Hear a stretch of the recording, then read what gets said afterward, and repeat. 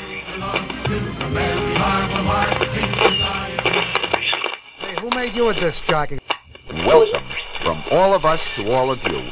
If you want to know how glad we are to have you with us, just you listen.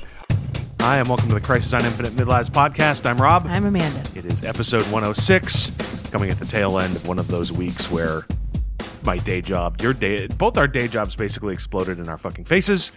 It was a week. Yeah, it was a strange week of long, unexpected hours and rage, and through it all, realizing at least toward the end of the week, yeah, all right, we're doing a show that's kind of different than one that we normally do. And so, yeah, a certain number of days of 5 a.m. reading comic books and writing notes just because I don't know when the hell else I'm going to do it. And the show's going up no matter what when it goes up. So this is happening. Yeah, it's been kind of fucked. And it's weird because, you know, if you've listened to the show for any length of time, you know that we normally pick some current news item, some current show, some current book, movie, and that is our main topic for the week that we talk about, and then we talk about a couple comic books. Yes.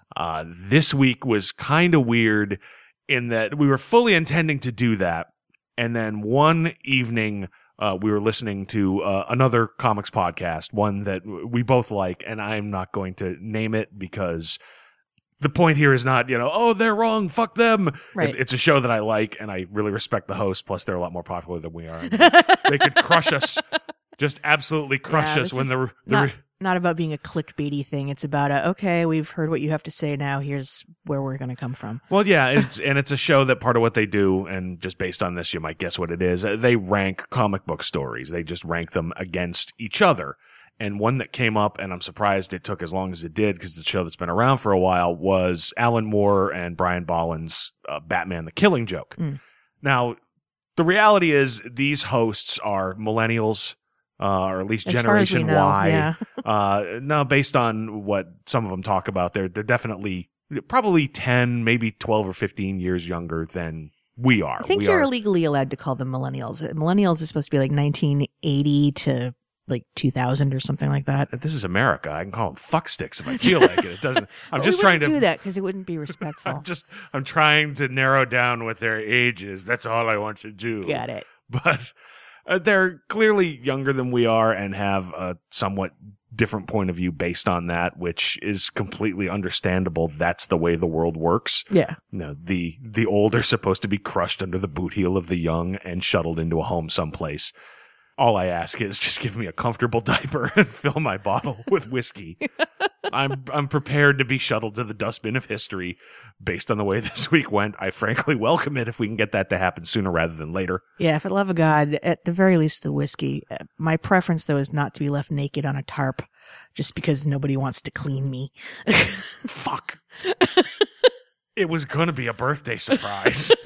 Clearly, I misread this situation entirely. You sure did. Well, I got to pay the spectators off. Shit. I thought I knew what I was doing. I gotta go. But anyway, the point is we were listening to this, and they generally had positive things to say about the Killing Joke, but there was also a general attitude of, it was of its time. There are parts of it that are extremely problematic. Most of it does not hold up. It probably should not be a part of continuity. There are things that are definitely wrong with it. It's not as good as everybody thinks, which is, hey, the world's full of opinions, and I believe we're living proof. Any asshole with a microphone gets to talk about them. Yeah. And again, I generally respect these guys' opinions. I wouldn't hate listening to the show. I like it. Yeah. My life is too fucking short to hate listen to anything. Exactly. Not to hate watch things. Amanda makes me hate watch things that she love watches. Well, some of them I hate watch, like Hell's Kitchen. Like, you are not hate watching. 10 fucking years you've been watching Hell's Kitchen. You're not hate watching it. No, maybe. I did give up on MasterChef. All right, and that's. I did also unfollow Gordon Ramsay. On what, social media? Yeah. Okay. No particular reason. Didn't know you were following him. You cheating up? What the fuck? No, I went through and I cleaned out a bunch of accounts that I no longer really gave a shit about following. So I'm sure he's crying into his like burger empire. Like, I am a large, semi-muscular man. I can take it. No, I can't. I can't. This is just I'm unmatched. Show's over, folks. I'm going upstairs and drinking heavy. Still following Nigella Lawson. Oh, for anyway, it's I don't know. It's weird to hear people talk about it. The Killing Joke was a huge book when I was growing up. Yeah. And continues to be one of my favorite Batman stories. I have 2 first print copies of it. One of them I bought the day it came out. Wow. Well, I'm old. It's not a great fucking feat. I got to a comic store on that particular Wednesday. It's not that big a deal.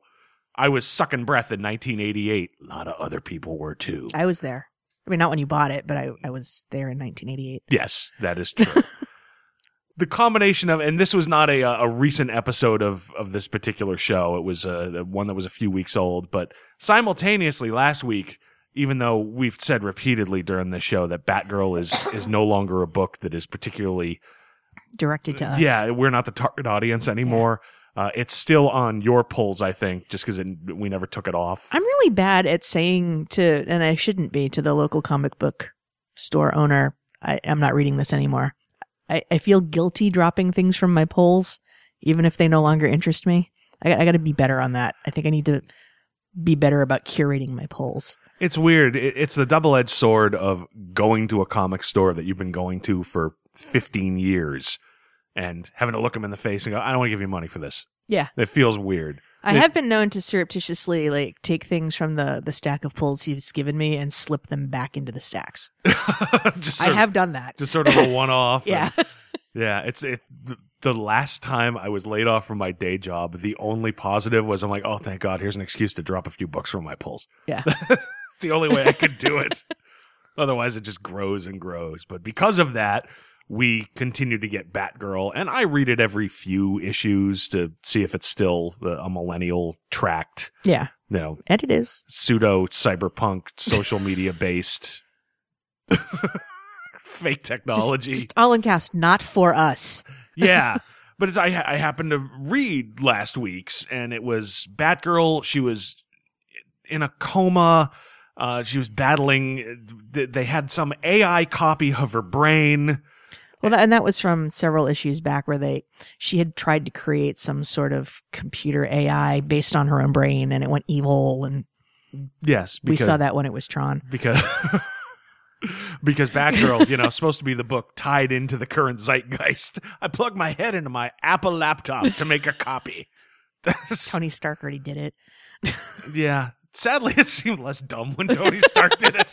Oh, yeah, I backed up his brain. All right, well, it's Tony Stark. I'm Batgirl. I'm a graduate student. I backed up my brain with my iMac. Really? Did you? Is that a thing that you did? Seems like something you'd be more likely to do on a Linux box. Because you got to compile the kernel and... No, you plug your brain into a Linux box, you're brain dead within an hour. Nobody's recovering shit. You got to recompile your own head. You're sitting there drooling, and somebody's going, "Oh, I'm sorry. I didn't know how this machine worked." That's the end of you. You try to plug your head into... But the only way it would be less realistic is if she was doing it with the Chromebook. Oh, Jesus. Oh, well, no, but then Microsoft Surface. Then they could do things about the cloud. She's in the cloud. Where in the cloud? Just the cloud. She's in the fucking cloud. Yeah, and I read that when it was Adoro, so. Yeah. I would believe it more if it was... At least Ubuntu sounds like something that could happen to your brain. or a stage of syphilis that has been previously undiscovered. It's the Ubuntu stage. Oh Christ! He caught the Ubuntu and went full Slackware. Jesus Christ! We'll never recover him now. Clearly, we're not buying the street level millennial realism of Batgirl. But anyway, there's this AI copy. The copy of your brain, and the copy of the brain got malware, which the copies of your brain do. As they do, yes. They do. And but they used it to attack Fugue, and it somehow merged with Batgirl, who's lying there drooling in the coma. And between the two of them, they attack these fake memories, and the visual of fake memories being purged out. Some of them are very clearly fake memories. Yes. Amanda, like the death of her father. Yeah, the death of Jim Gordon, which was obviously a fake memory. Something at Batwoman, Kate Kane's wedding, which never happened. But one of the big visuals over sort of on the sides is Joker with the Magnum saying "smile," which actually and a reference to her neighbor across the hall, Colleen, who was the one who found her after the Joker's attack. Right. Yeah, even though the visual that they use there, it really is a combination of the cover and it's not something that actually happened in the book. Yeah. I got what they were laying down. Right. So it's like, and just reading it at the time, I'm like, oh, okay, they're sort of implying it's a fake memory, and I don't really read this book anyway. And with DC Rebirth coming out, this whole book and creative team maybe chucked anyway. Yeah. But it was then on social media later on in the week, Babs Tarr, the artist on the book, posted a photo of Tobey Maguire looking self-satisfied, saying, "Oh, we changed some things," which required the writer then, Cameron Stewart, to chime in about whether or not they had just used this to say that the Killing Joke was a false memory. So I've got the whole quote. You want to just read it off? Yeah, you run with that. Because it was such, but I don't know, that perseverating's the word. Equivocating. I want it both ways. Yeah. Bullshit. Like, please, like you're caught with shit from both camps. Like one thing you stole in each hand, and everyone has their guns out. It's like, no, wait, I can explain everything to everyone. So, yeah, Cameron Stewart tweeted, I'm often interested in ambiguity as a narrative device. One of the things we intended for this issue was for it to be read in several ways, depending on your own interpretation and preference. There is no right and no wrong way to read that page. It is what it is to you. I can't head desk right now because the mic's in the way. We deliberately set it up that way. If you want to read it as a retcon, you're welcome and encouraged to do so. If you want the timeline as is, you're also encouraged to do so. Your own personal truth in this, truth in quotes, truth in this story is what we want you to take from it. How you read that page is how it is. Why don't you play yourself a golf clap because I can't get to the soundboard. Now put your hands together for the man who's falling apart before our eyes. I'm an alcoholic. Okay, that's my statement of purpose. Rob, everybody, for your consideration. My name is Hiro Nakamura. I'm from the future, and I have a message for you. You damn fool! You're more useless than Aquaman! Now that was, equivocating is right. You can't have it both ways, particularly when you go out of your way in your dramatic speech to say you are encouraged to read it as a retcon. Well, yes, absolutely. But if you don't want it, it's okay. Please don't give me a wedgie. Well, it would be a noble statement of an artistic purpose if it didn't require us to believe that Cameron Stewart had never read a fucking mainstream American comic book before. Ambiguity as a narrative device can be done and done well. See what Scott Snyder did with the Joker in the arc that led to the death of Bruce Wayne. Endgame. Endgame, thank you. There was so much ambiguity there, I wanted to reach through the book and choke Snyder out. Really? You're going to make the Joker an immortal? So I'll kill you! It worked out. Calling that particular page spread narrative ambiguity is... No, it's like you're trying really hard not to be flamed on social media for retconning the Killing Joke. Yeah, absolutely. It's you can't. There is no implication. We're talking about, and Amanda, you and I have talked about this repeatedly since we decided we were going to do this show. Yeah, if there's something happening in the background that's not part of the direct story, you can say, okay, you can read that however you want. If somebody says something that's a little ambiguous, you could say, oh, okay, well, you can read that in one of 2 or 3 different ways. If you're saying that the Killing Joke is a false memory that was implanted into Barbara Niffer, Really? Yeah. Into Barbara Gordon. The Westport sniffer. Let's all settle down. I fucked up. Certainly not the name of a girl I dated in high school. Anyway. Jesus. Remind me to go look for that and bleep it out. But if you're saying that it's a false memory implanted into Batgirl, that's a plot point. And plot is concrete. Plot is story. It's a thing that happens or doesn't happen. Yeah. You can't say, oh, maybe it happened or maybe it didn't. No, there's hundreds of fucking characters wandering around the DC universe who did things based on the fact that this happened to Barbara Gordon. I blame Mysterio. Sure, why not? You could do that. You can retcon it out of existence if you want. We've seen it a million times, and yeah, One More Day is a perfect example of it. That story sucked. It was utterly awful. It required us to believe that Peter Parker and Mary Jane would do things that they would never fucking do. Sensing a theme here. Yeah, but they committed to it. Yeah. You know, Joe Quesada, at the very least, Joe Quesada, because JMS wanted his name off of that. Right. I don't blame him. I don't blame him. Although, curiously, he was all right with his name on Sins Past. But all right, he wanted it off. He wanted it off one more day. But they committed. They said, yep, this is what happened. And they dealt with the ramifications throughout the Marvel Universe. All this stuff changed. Everybody who was supposed to know Peter Parker's name suddenly did it. They dealt with it as, yep, it's a thing that's happened. You can't just say, oh, perhaps this is an implanted memory, because you're dealing at that point with, okay, so does that mean there's no more Oracle? I don't, before we get too much into the what does it mean if this is real or not, between reading this and hearing this podcast with younger hosts who were not reading comics and arguably maybe not even alive when Killing Joke actually dropped, it occurred to Amanda and I, it's like, well, you know, you hear this a lot and more of people saying, up to a certain point, absolutely understandably, you know, oh, Killing Joke, it's awful. All they did was fridge Batgirl. There was a pure fridging. It had no place. It was never meant. Even Alan Moore's turned his back on the story. They fridged, actually, there's only 2 female characters in there, and they're both fridged. Barbara Gordon and also what is allegedly, we're meant to believe, is Joker's wife. But that's, I hadn't even thought of that. Is that really something that has been bandied about? Yeah. You've got to be shitting me. Because her only purpose in the story is to die, so as to create that much more pathos for the Joker, so that when he falls into the river of acid, because he doesn't even want to, after the only reason he's doing the heist to begin with is to get money, because he's such a shitty comedian, to support his wife and baby that's on the way. That's the only reason he's doing it. So he tries to back out once he finds out she dies, and then they strong arm him into it. So he's dealing with this unresolved grief and then falls into a river of acid. And when he comes out the other side, that's the straw. Okay. I can understand what you're saying. If anyone actually thinks that, I might fight them, like with a pipe wrench.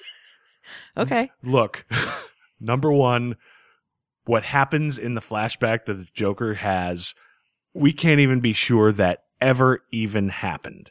Exactly. It's one of the really cool things about the Killing Joke. Everything there, it's like, wow, that's a cool, in-depth, emotional origin for the Joker that even the Joker says, I remember it different ways every time. It could be complete bullshit. There could never have been a wife. The same way in the movie The Dark Knight, there may never have been a father. There may never have been a wife. It's just a story that goes through his head. Second, even if it's the God's honest truth, the wife dying in a stupid fashion is meant to have the Joker's life mimic, I think, a specific dark humor joke. That actually Grant Morrison used in Arkham Asylum and put in the Joker's mouth. It says a guy's waiting in the waiting room while his wife is giving birth, and the doctor comes out and says, everything's fine. You've got a beautiful baby boy. Your wife came through this beautifully, and it could not possibly have gone better. And the husband says, really? Everything's fine? And the doctor says, nah, April Fool, your wife's dead and your kid's a spastic. Jesus. But by having the wife die stupidly off camera in this way, right in the middle, I guarantee you he's just trying to say, yeah, I'm carving this around a dirty, not even dirty, a dark, dead baby, dead wife joke. Yeah, it's supposed to underscore the point that pointless shit happens to people that causes them to go bad for no good reason. Yeah, it's a writing trick here to make the Joker's life a dark joke. Yeah. That's all it is. You can't fridge someone whose entire purpose in existing is to push, whose entire purpose in existing and whose entire existence is 2 fucking pages. 2 pages in one goddamn comic book. You can't fridge, that's not even a character, she doesn't have a fucking name. Well, one would make the argument that why are you creating such one-dimensional female characters in your book? Just putting that. Because I had to put your mother in it, but never mind. That's. Wow. Can I get you a funnel for that beer? Jesus Christ. Like, I can feel your blood pressure rising from this side of the table. This character is in panels I can count on 2 hands. She has no name, and she is there for a particular emotional purpose. That's not a fridging. It's not. Okay. She's a female character who died to advance the story of a male character. That's the definition of a fridging. She was fridged. But her death in no way motivated him to do what? To do what? To do what? I don't know. I mean, he wanted to drop out of the heist. He had to do it anyway. So her existence motivated him to do a thing. And then when she was no longer existing, he wanted to do a different thing, but then couldn't. So was under a great deal of stress. So that's not a fridging. Her death did not motivate him to stand up to those criminals and become a vigilante himself. No, I believe the technical way it was described to me on the internet is causes further man pain. Yeah. And the angst is what drives the character. It's because they have to motivate themselves to move on. But he wasn't motivated to do anything. I don't know. Maybe he thought he'd get some money out of this and he could buy a different wife. I don't know. Buy a different wife. It's not like Moore developed him really beyond having this purpose of trying to replicate this experiment. Because if it happened to him, in theory, it should be able to happen to anybody. So he does all of this crap to Jim Gordon. Right. And that's the only reason to think that any of this ever even fucking happened at all. Yeah. Yeah, it's a nameless character in maybe 10 panels of 2 pages who may never have actually existed. You can't fridge that. You can't. I feel like you should be doing that to like an MC Hammer. Like, you can't fridge that. Write that down. That's a possible title. See, we've already gone way into this. This could be a long episode because we've gone way down this one rabbit hole that I didn't even think we were going to go down. It honestly never occurred to me that anybody might say the Joker's wife was fridged. That I will believe the argument, even though I don't agree with it, with Barbara Gordon. Well, she didn't really die though, so she wasn't technically fridged. Oh, that's a splitting of hairs. I won't go I won't go down that road. Okay. I'm just saying. I am willing to accept shot in the spine and taken out of action as a possible motivating factor as fridging.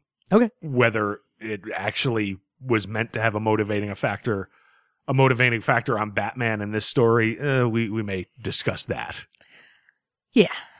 Well, he's clearly affected by it, but I don't know to what degree it motivated him more than how he was already motivated going into the story. Well, look, whether I agree with it or not, when it comes to Batgirl, it's not even Batgirl. When it comes to Barbara Gordon, people who think she was fridged, they have a point.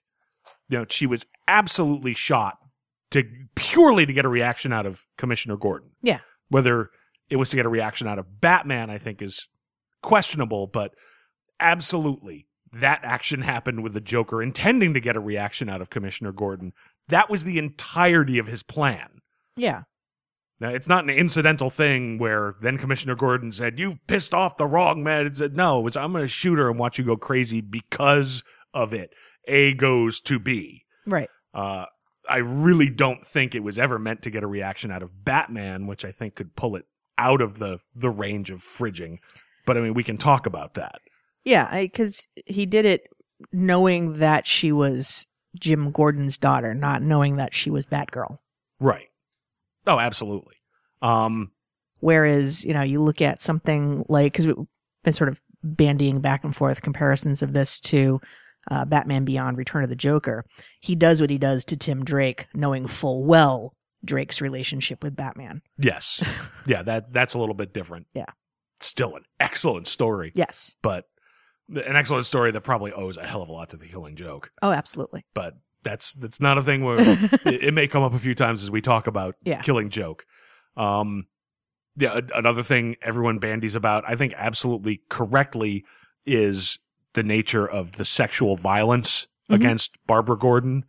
And there are a lot of people who were willing to argue, oh, no, it's not. No, it's absolutely sexual violence. You take somebody's pants off and take pictures of them without their permission, that's sexual assault. Yeah. I might have argued with you when I was 16. Yeah. I was 16. It's naked pictures taken by force is absolutely sexual assault. Yeah. Period. Even if he does nothing else, it's sexual assault. Yes. So now we're going to talk about why this book with 2 fridgings and a sexual assault is worthy to stand up and remain, even though it was not originally intended to be in canon and was eventually used as something to give us the creation of Oracle, even if it was not intentionally. Yeah. It's that was sort of and we've gone a long way. I already started digging into the book before we even got through our statement of purpose. I'm just putting it where we're talking about why this book that is controversial because of its treatment of women and does not seem mindful of using them as anything other than props. You can make that argument. Yes. Okay. Yes. All right. So let's talk about the history of this book. Yeah, it's, we are here to kind of defend it. And before we go too far, it's, whether Alan Moore intended this to actually be in continuity or not, DC Comics absolutely intended this to be. Let's start there. Okay. So it's the important thing when you look at the Killing Joke, it's not just a thing that has always been here. That just one day there was Killing Joke and it always has been World Without End, Amen. Yep. It came out in mid 1988. Mm-hmm. So it was 2 years after Crisis on Infinite Earths. And with Crisis on Infinite Earths, everyone's origin story was in play at that point. Yes. So this really was the first opportunity to say, okay, what's the new origin of the Joker? Because we had new origins all over the place, and we had new origins all over the place from A-list creators. Right. You've got Frank Miller doing Batman Year One. You've got John Byrne doing Man of Steel. Mm-hmm. George Perez doing Wonder Woman. And now, it's Alan Moore doing the Joker. And it was a big deal. Before we even get into Alan Moore, I went back, I did some research. This book was one of the first real appearances of the Joker since Crisis. Okay. There's a website I found. I'll try to remember to put a link up in the show notes, but jokeruniverse.com, where they try to list out all the appearances of the Joker throughout DC history. Mm-hmm. And if you consider Batman's post-Crisis continuity started right after Year One, that'd be Batman 408. Yeah. We've got a quick flashback of the Joker in that issue, but it's a flashback. Joker had a couple of cameos in Dr. Fate and Swamp Thing, of all fucking things. His first real post-Crisis appearance wasn't even in a Batman book. It was in Superman 9. Okay. Joker appeared in Batman 415 and Millennium 2, but those were sort of cameos as part of the big Millennium event. So, this is among the first, if not really the first, long-form Joker story since Crisis on Infinite Earths. So, number one, it's a big deal. Okay, this is the real reintroduction of the Joker into DC continuity. Yep. Which is something not a lot of people think about. I mean, also at the time, Batman was one of the biggest comic books in the world, where a couple of years after The Dark Knight Returns, by 1988, everybody knows that the Batman movie is in production. Yeah. So the Batman mania of 1989 is beginning to crank up at this point, no matter what. Yeah, and everybody knows Jack Nicholson's going to be the Joker, so there's just this huge amount of anticipation just around the character of the Joker. Mm-hmm. And then the other Alan Moore on the Joker. And Alan Moore at the time, Watchmen had really just come out. Watchmen ended in October 1987. Yeah, he was writing this around the same time. Yeah.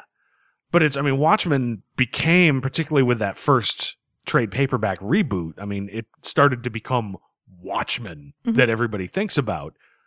Killing Joke was his first post-Watchmen comic book. So if you were reading comic books in 1988, it's hard, if not impossible, to convey how big a deal this one book was. It was right in the middle of a cross-section of Batman and Dark Knight Returns and Watchmen and Alan Moore and general Batman excitement. It was this thing where it's like, oh, Jesus Christ, I can't wait to get my hands on this. It was a big goddamn deal. And it's Alan Moore's first book Alan Moore could have sat on a Xerox machine and hit print 48 times and called it The Killing Scrote. and he just sold 4 million fucking copies of it. It would too much. Oh, I was gonna say taint, but That guy was a jackass. I shouldn't have said that. yeah, but you did. I You did, and I feel shame. Nah, you I don't feel any fucking shame. So, I mean, yeah, you've got Moore writing Batman. The guy who wrote Watchmen, who wrote Rorschach as a comment on Batman, now he's writing Batman. Yeah. And today, it's possible to read The Killing Joke and say, oh, okay, it's kind of dated. It's a product of the 80s. Everybody's probably doing a lot of cocaine. They made a lot of terrible decisions about female characters. But in mid-1988, this was the most important comic book in the world. It went through 14 printings. Yeah. I mean, this is not just sort of, this is not like Alan Moore now. He says, oh, okay, I created Mogo and I wrote one panel and that's where Blackest Night came from. No, this was the most important thing in the world.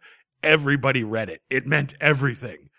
And that's part of the context you need to understand, not just in where the book has its reputation, but why DC would have taken this thing, even if Alan Moore really didn't intend it to be in continuity, but why DC would say, we're going to take this and we're going to do whatever the fuck we have to do to make this continuity. It's a nail in the coffin of what remained of the Silver Age, given that with this book, you're beginning to, Miller had already sort of done it to a certain degree, to explore the idea of, in this world that these characters live in, it's dark. There's nihilism. Oh, totally. And part of where Moore distances himself from it now was he wrote it, he said, too close to when he was writing Watchmen. So he doesn't see what the big deal there is about it. It's about nothing in his mind, whereas all of his other books followed some themes. And I would argue, no, there's a theme here. What does it mean to bring nihilism to the superhero world? He's exploring similar themes with the Joker that he did with Comedian. And I think, he doesn't see that maybe because he wrote them so closely together. There are definitely, I think, parallels, if not direct, oh yes, clearly this came from this. But I think there are definitely parallels between the Comedian and Watchmen and Joker. He takes it to a further extreme, certainly with Joker. Yeah, Comedian is the Joker trying to work within some ephemeral framework of law and order and justice. Yeah. There's a similar, if not completely insane, at least maybe irrational, nihilism. The world's a joke. It doesn't matter what we do. It doesn't matter if I kill or not. It doesn't matter if I rape or not. It doesn't matter what I do. Ultimately, we're all going to wind up dead. Right. And we're all just sort of pittering around, trying to, make some kind of world when we're all going to probably die in nuclear fire no matter what the hell we do. But he still tries to operate within this realm of, but there is still at least the concept of justice. So you can reach a point with the Comedian, like when he found Adrian's plan, where he said, this is too much even for me. I can't possibly. The Joker is what happens when that line never shows up. It's just, no, this is it. This is all there is and nothing matters. This is it. It is impossible to go too far. You can think you're a good person all you want, but all it takes is one bad day. And then you go down the rabbit hole of madness. And that's what he tries to prove in this book. Yeah, and that's as close to a line as I think at least this iteration of the Joker has. Right. Now, his line is, nothing matters because I know this is the truth because it happened to me. Yeah. And I know it's the truth and I know it would happen to you and therefore nothing matters. When it doesn't happen to Commissioner Gordon, that's as close as this Joker ever gets to, all right, well, maybe there's something different I should be doing. Maybe I should accept help from the Batman. Maybe I'm not correct. But even then, he can't, it's not really a line. He can't face that. Right. It's no, okay, it doesn't matter because whether it's true for everyone or not, it's true for me. Yeah. So his perception is his reality. So there's definitely comparisons between the Comedian and the Joker, and I can see why Moore would say, I was too close to this, and because of that, The Killing Joke isn't really about anything except Batman and the Joker.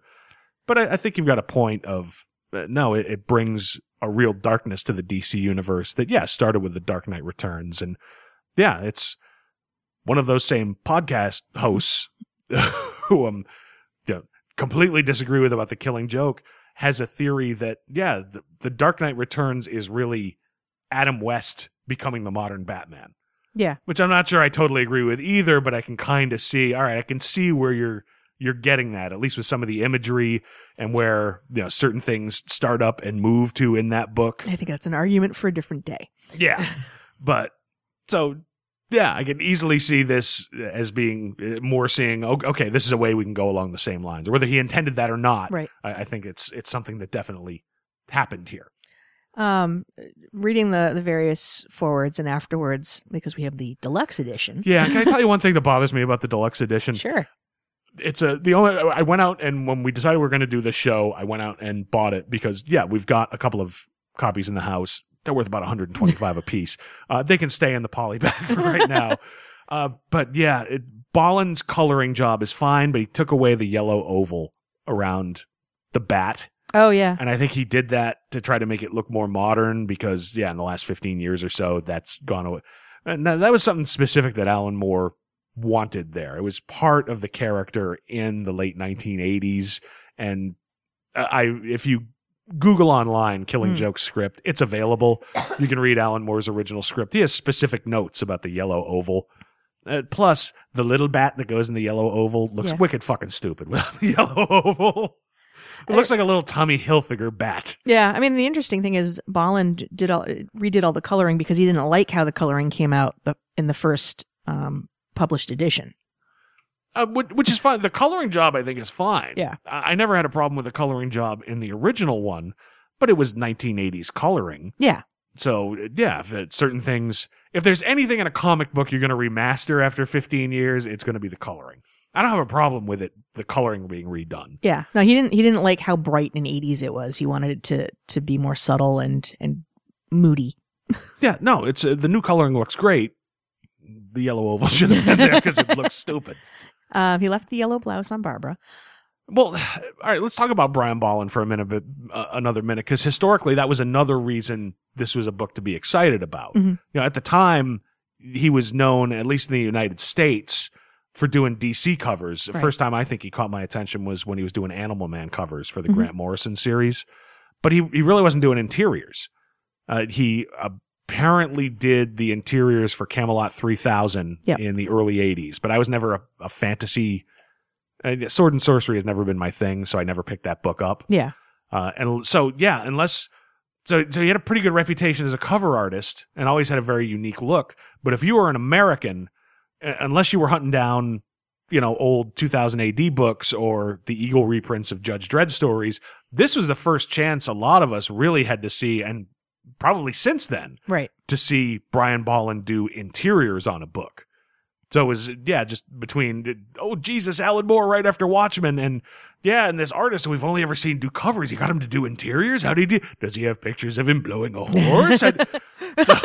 Jesus. I'm sorry. My brain is broken. Where does your brain go to? It's been a long week, man. So it was just another thing to be excited about that I don't want to discount. Everybody says, and rightly so, Alan Moore was the big draw to this, but Bolland's art was another one. And it's spectacular. Absolutely. It's a great looking book. But Bolland said that this book was actually his idea because he wanted to do a Joker story, so he approached Moore. There are other accounts where it's the other way around. I guess Bolland approached Moore. Yeah, I've heard it both ways. That's what he says in here. Yeah, no, I've heard that Moore approached Bolland to do a project that punted. So Moore said, "Well, is there something else you want to do?" And he said, "The Joker." And either way, I think it's established that doing a Joker story was Bolland's idea. Yeah. So it's not only was there just all this excitement about it. I mean, did you read it at the time when it first came out? Yeah, because in 1988 I was heavily into comic books, and at that point I had my driver's license, so I could go to comic stores. And I lived closer to a big city than you did, a couple of them, so I could go and get comic books. Now, I first read this, I believe, in 2001 or 2002. Okay. And my reaction to it was, I was irritated that there was a Joker origin, because I feel that that's something that should not be.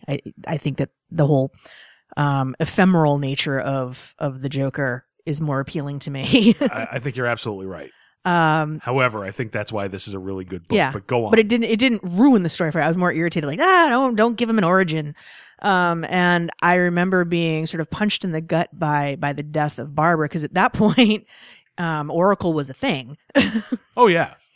But I wasn't upset so much as shaken, because it really does make the stakes real, and in my opinion, a necessary way. When you are playing with characters this powerful, no one should be safe. Right. It's like The Walking Dead. At any time, somebody could die, except Daryl.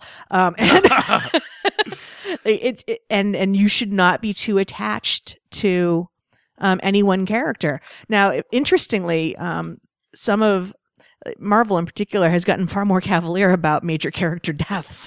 Well, it's because they don't fucking matter anymore. Exactly. But at the time, it's a big deal. But it should be that way. You should feel that the stakes are high enough that it's a high wire balancing act, and at any time it could go wrong, because otherwise there are no stakes. I agree with you completely. Certain pieces of this book, I think, are crucial. Other ones, I think, could be easily replaced and keep the same impact. Yeah.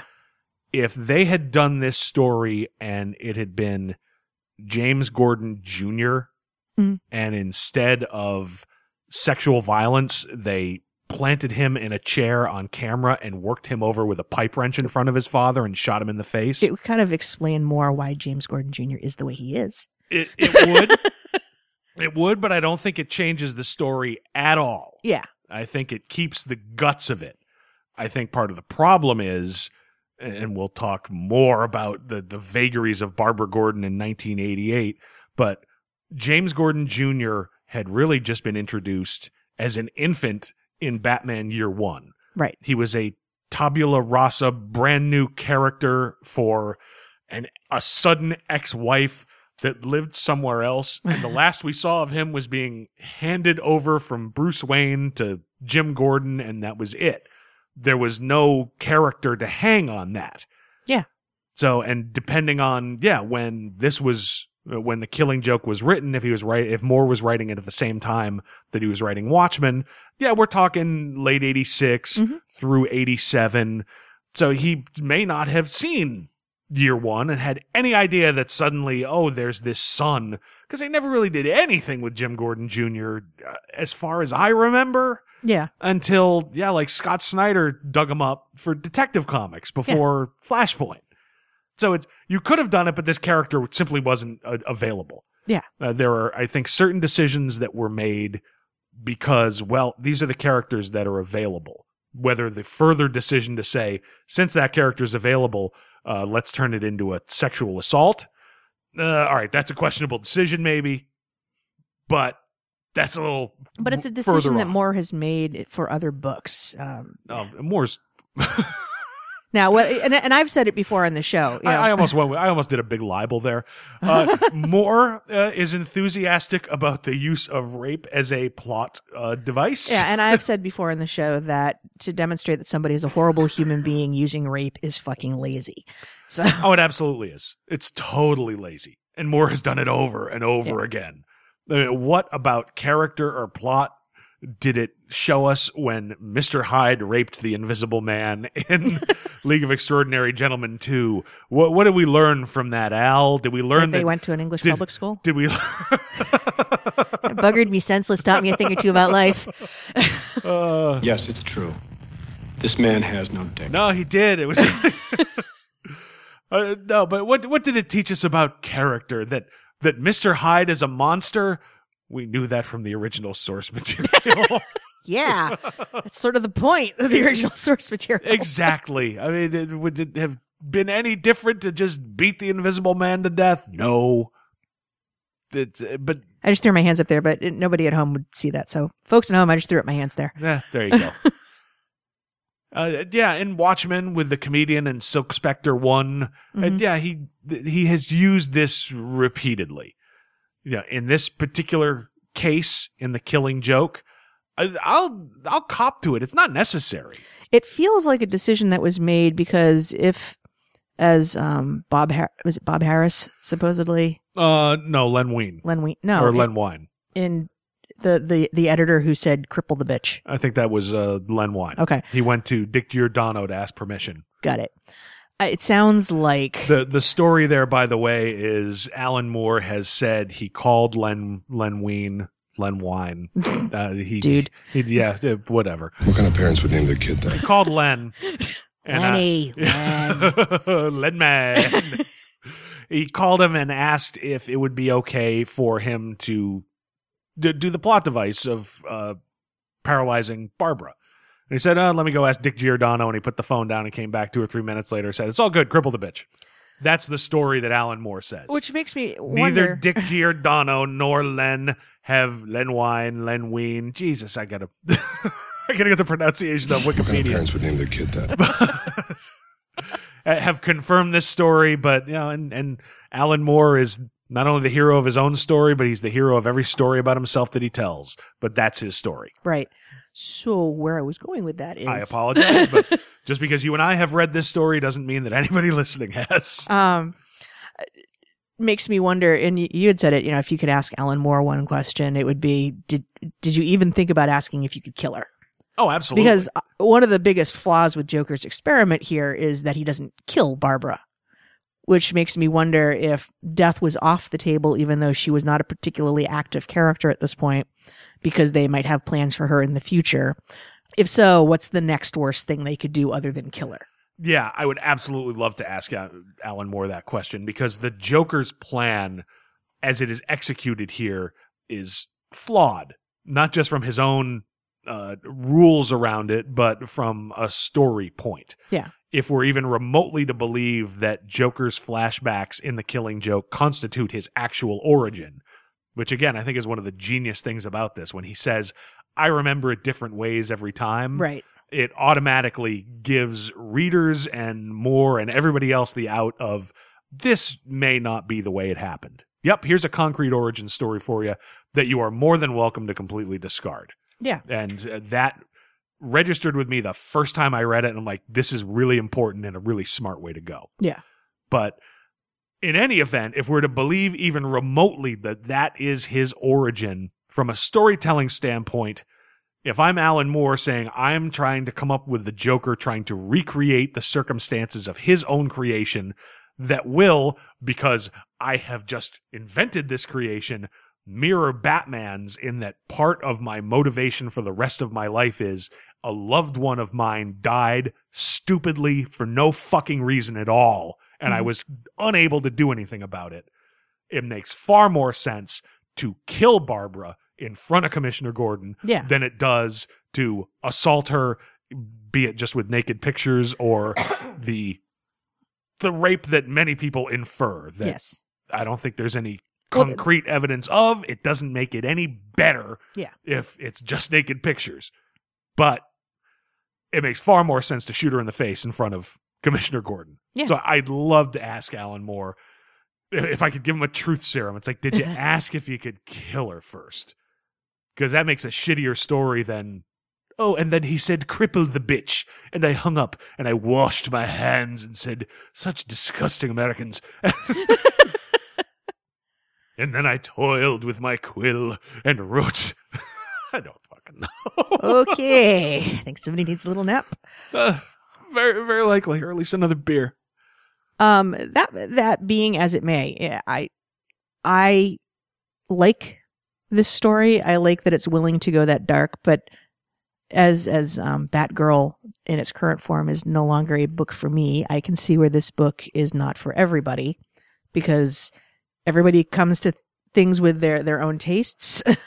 Well, I mean, before we get into, again, I really want to address the sort of null set ephemera, just how Barbara Gordon was just sort of not doing anything. Yeah. I want to address that in a second, but, okay. But yeah, the other thing to remember about this is part of why it became a classic is it's a really fucking good Joker story, and sort of the pivot point where the Joker really became what we understand him to be ever since this came out. Yeah. the Joker in the early golden age, he was a murderer. But the Joker thing was a gag. It was a gimmick. We didn't really get any kind of origin until the 50s somewhere, where somebody came up with this Red Hood thing. Right. Which, even then it's okay. So he was always a master criminal, but he was always a master criminal. It was the Dark Knight Returns a couple years earlier, really sort of pushed the Joker into the full on just homicidal, not just homicidal, but completely in orbit around Batman and absolutely exists because of Batman. Yeah. Really started to push that toward front and center, because you got the Joker killing an amusement park full of fucking kids. People complain about, he shot Barbara for no reason. We got a whole fucking roller coaster full of dead kids. Yeah. Nobody cares about the dead kids. Did they fridge the kids? Did they fridge the fucking kids? Arguably, I guess. I didn't know. Where's Wallace String? Jesus. I mean, that's the other thing too. When we start talking about violence from one character to another character, they're bad guys. It's what they do. Oh, absolutely. Absolutely. And whether or not the female character is given her due or is well developed, that's a separate issue. I feel as though sometimes you have to look at what was the writer attempting to do overall with the story, rather than focusing on, gee, I wish that there was representation in here for me. Yes. Not that representation isn't important, but it's a separate issue, I think, in this case. Oh, it's absolutely representation. Particularly in historical context. Yeah, representation is important. It can't be the most important thing, or stories will have to be hobbled in order to fit that in. Yeah. I mean, I was thinking about this, in Macbeth, Lady Macduff is fridged. It's not going to make me stop reading Shakespeare. Desdemona in Othello, fridged. Amelia, fridged. Still going to read Othello. Romeo, fridged. Yeah, actually. Sometimes characters die for no reason at all. Yeah. But this isn't even a case of representation versus story. This is fridging is a different issue than representation. I think there's a spectrum, because it gets into for those of us that want to see more characters that reflect who we are. When a character shows up that we identify with, in my case, I had a white female. And they're only there to be a prop in the background and then killed. It's like, all right, well, how does that make me feel? How do I feel about the rest of the book? For me, how well written is it? Otherwise, I'm going to go out and look for books that have more that I identify with. But again, for me, it comes down to how do I feel about the story overall? I enjoyed this particular story. Well, yeah, and to get back to my original point, this was really the first time not utterly the first time, but it represented a turning point. Because the idea of Joker as just a random murderer and who is absolutely motivated by the reaction that he gets from Batman was put hugely front and center in The Dark Knight Returns, where, he killed an entire studio audience. He killed an entire amusement park, to the point where the way Miller wrote the Joker, he literally couldn't and didn't exist without Batman. He was catatonic and completely unresponsive for years in Arkham Asylum until he heard on television that Batman had returned. Right. And then he woke up and everything he did was to get released and to do things to draw Batman to him. He calls Batman darling. Yeah. There's almost a homosexual relationship, at least in Joker's mind, between the two of them. Yeah, and that's they're symbiotic and almost parasitic to each other. And that Joker is utterly homicidal. He's not the clown prince of crime. He's there to kill people. Right. That's it. He'll sell bombs to Harvey Dent, deliberately making them so they'll malfunction and explode if Batman doesn't find it. Yeah. He doesn't care. He's just homicidal. If it'll get Batman's attention, he'll kill it. So that was really the first really modern interpretation, because again, going back to the Silver Age and Golden Age, he was the Clown Prince of Crime. He was kind of a goofball. Yeah. You know, Batman 66 is kind of a goofball. You know, we started historically, it's widely accepted that, I think it was written by Denny O'Neil, the Joker's 5-Way Revenge, I think in Batman 251 was the first modern Joker story where he was shown as not using it as a gag, legitimately insane, legitimately dangerous as unpredictable, as opposed to the goofball on the Batman 66 show. Yeah. Then you had the Joker fish in Marshall Rogers and why am I drawing? Steve Englehart's Detective Comics. It's like 470 something. There were a couple issues where he poisoned the fish, and he's crazy enough. He's like, well, now you have to copy. I want to copyright on the fish, so I get a piece of every fish sale. But the first, he's legitimately and insane and dangerous to the point of, you know, even in those stories, the Joker's got a big scheme. Right. You know, it's like your Batman 89 movie. It's I'm gonna have balloons full of Smilex on the street. I'm going to put it in the water supply. Yeah. Whereas in The Killing Joke, the Joker is killing people one-on-one. He's looking them in the face and giving them a spiked joy buzzer full of Joker venom and watching them while they die. Mm-hmm. He's just, no, there's no great kidnapping and giant typewriters or big sundials or, when you open the door, I'm going to shoot you in the spine with a fucking 44 Magnum. Right. And then giggle while I take pictures of you. That kind of just general personal homicidal for weird motivations that only make sense to Joker. This is where it really crystallized. Yeah, but they also front load on Batman's end when he goes to the asylum looking to have a conversation with Joker before he discovers he's escaped, that they are entwined. You know, this is going to get to a point where one of us kills the other. And that sort of sets the tone for why it's important to Batman to bring Joker to heel, because what line is he willing to cross? Well, and that's why people argue at the end. There's two moments of ambiguity in the book. It's, you know, did Joker do more than just take pictures, and did Batman kill Joker at the end? Batman didn't kill Joker at the end. I agree with you, but I think that's part of the other thing that causes some people to look at this book askance, because Batman wouldn't kill. It's but no, I think the theory of Batman killing the Joker really got pushed by Grant Morrison when he did yet another podcast saying, oh, here's my theory, and oh, look, in this particular panel, he's reaching over to the Joker. He's laughing and putting his arm on his shoulder. His hands aren't anywhere near his throat. He absolutely did not kill the Joker. And again, I've read the original script. It's available online. There's absolutely no mention in it. In that thing, it more flat out says, draw it as if he's leaning over to put his arm on his shoulder. They're supporting themselves so they don't fall down laughing. And that speaks to, again, their symbiotic nature. They're having this moment at the end. Yeah, absolutely. The other moment of ambiguity, I would argue, doesn't matter a bit. I don't think it matters for purposes of story whether the Joker raped Barbara or took horrible pictures of her. I think it matters. It's still a sexual assault. Is it going to make it more reprehensible? Is there a level of, oh, this is horrible, but it's not so horrible I can't read it? It's either horrible or it's not. I think it matters to those that look for reasons to get further upset about the book. I think it matters more for people who are looking for reasons to not get upset about it. Again, I think you could tell this entire story with Jim Gordon's male son being beaten with a wrench and shot in the head. Yeah. And it doesn't change the story at all.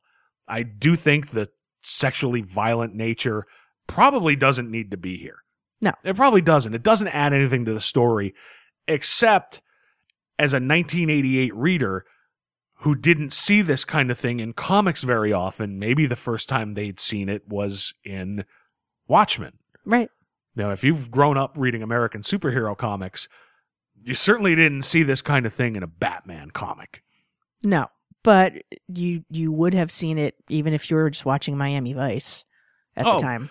Absolutely. I certainly didn't drop the book and go, oh my heavens, and the vapors. I have the vapors from what the Joker did. Oh, yeah, absolutely. But you didn't see it in this kind of comic book. Right. That said, is it cheap jack shorthand? I'll fucking stick it in him now. I'll show him that Joker's serious. Yeah, kind of is. Yeah. It doesn't need to be there. Does it invalidate the entire story? I'll argue absolutely fucking not. Yeah. And it's not something that I'm not going to apologize for it. I'll just say that it's a product of the time in which it was written. And you can like or dislike based on what you bring to it as you read it. Yeah, it's not enough to make me turn my back on the story. Yeah. But I'll acknowledge, doesn't have to be there at all. Okay. So.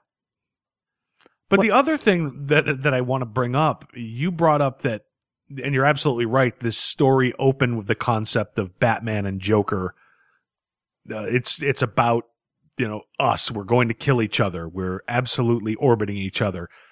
And it's very strange, and you can tell me if you disagree with this.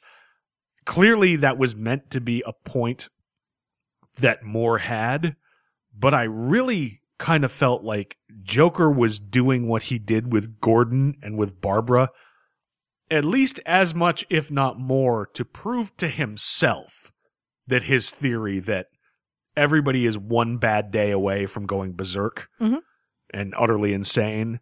I really felt he was at least as much, if not more, trying to prove that to himself than he was to prove it to Batman. Yeah, I think he was trying to come to an understanding about this as a truth. And either the experiment was going to replicate the results, or he hadn't even thought far ahead to what would happen if it didn't. Yeah, he all but gave up. But there's that nihilism piece, if it led to things going poorly for him and he dies, this is suicide by Batman. I think he's just as happy to.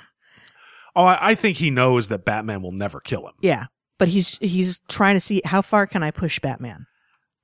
And see, again, I think Joker is motivated by Batman, and obviously in the greater scheme of things of 70-something years of history of Batman and the Joker, obviously the idea that they're the opposite number of each other and the arch nemesis, and one tries to stop and the other tries to push the other, I think that's hugely important. Mm-hmm. In this one, I just really got the sense, Joker, I'm doing this for me. And yes, I'm going to show Batman at the end of it because I am tied to Batman and I do want to show him what's going on. But right. Yeah, it's Joker does all this and gets his reaction and then seems to leave the ticket for Batman to see, look, come see what I did. I'm right. And the reaction that Joker has when Batman says, Gordon's fine. He was able to deal with this. Maybe it's just you. He becomes hugely violent, and his first he says no, that like throwing a tantrum, like it's bedtime. No, mm-hmm. And then when he finally realizes he can't defeat Batman physically, it's just everything immediately then goes back to exactly what it was. He says, "Fine, beat me up. I terrorized an old man and shot a defenseless girl." Yeah, he knows now. Okay, this is all I did, but it was so grandiose in his head. I'm going to show everybody. And there's that moment of understanding of. I did this for nothing. It doesn't matter. The sense I had through the whole book was Joker's doing this for himself, and he'll bring Batman in at the end. And when he realizes, oh, Jesus, maybe it is just me, he just gives up. Well, he shifts from he's doing it for himself to then it's, see Batman, it's all a joke. And when Batman says, yeah, I know, and I didn't think it was funny the first time. Yeah. Then it escalates into violence because at that point, fuck, what do I have to live for? And then when he can't suicide via Batman, it's resignation. I don't think suicide by Batman was in any way a motivation. I think he brought Batman there to witness it. Well, I think he was in the same camp as Batman, believing that one or the other of them will kill each other, and he was kind of figuring, fine, let's bring it to a head. And then when Batman doesn't kill him, you've got a point. Yeah, I'm putting stuff together in my head of Gordon saying, do it by the book. Yeah. And then Batman saying, okay, absolutely. I'm not even going to beat you senseless. I've got you. Yeah. So, yeah, it's possible that was a motivation. Although, Because he was willing to kill Batman until he realized that his gun was empty. The one hole in that, Joker has no idea Batman made that speech. Joker was not in Arkham Asylum when he made that speech. He was already out trying to buy a fucking amusement park. Yeah. Well, we know it as the reader, but yeah, I get it. And I think you may well have a point. That may well have been what Moore intended. right. So, what was going on with Barbara Gordon at this time, prior to The Killing Joke? Well, and that's the thing. The biggest complaint, and I've seen it over and over again in arguments about Batgirl being fridged. They fridged Batgirl in The Killing Joke. And there's this common conception that, he took out Batgirl in the prime of her career. The thing they have to remember historically is in 1988 DC Comics, there was no Batgirl. After Crisis on Infinite Earths, Barbara appeared as Batgirl twice, at least that I've been able to find. She was in a Secret Origins 20, that was November 1987. So the way Secret Origins was hooked together was, at least this particular story, from what I've been able to see, I've not read it, it's Batgirl, and she does this thing, and it leads to a flashback as to how her origin started. So you've got maybe 2 or 3 pages of Batgirl in continuity after Crisis on Infinite Earths. Okay. Purely as a way to show her origin story. And then we had Batgirl Special 1, that was May 1988, where she fucking retires as Batgirl. It's the last Batgirl story. Now, I'll guarantee you that this was put together and commissioned and set up by DC in order to wrap up the character for the purposes of making her available to get her fucking spine blown out in The Killing Joke.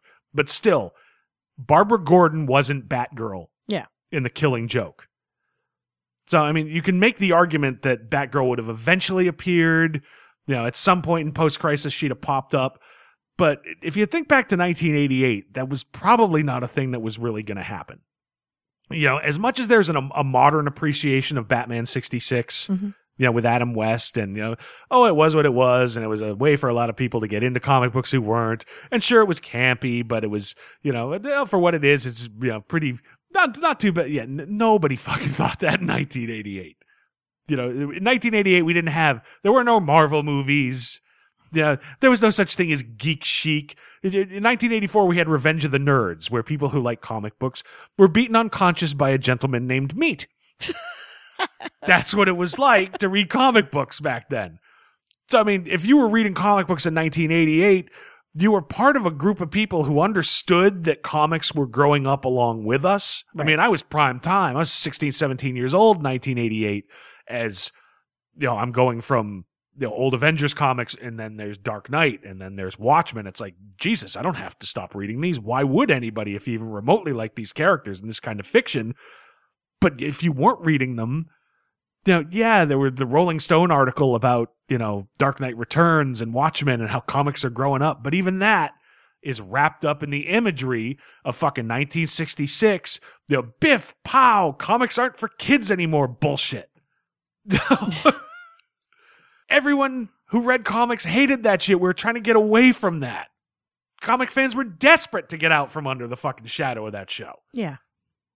And Barbara Gordon was created in 1967 specifically as a pitch to the producers of the TV show to put her on the TV show. Yeah, because they needed a female interest on the show. Barbara Gordon and Batgirl did not exist until the TV show, and only existed because of Batman 66.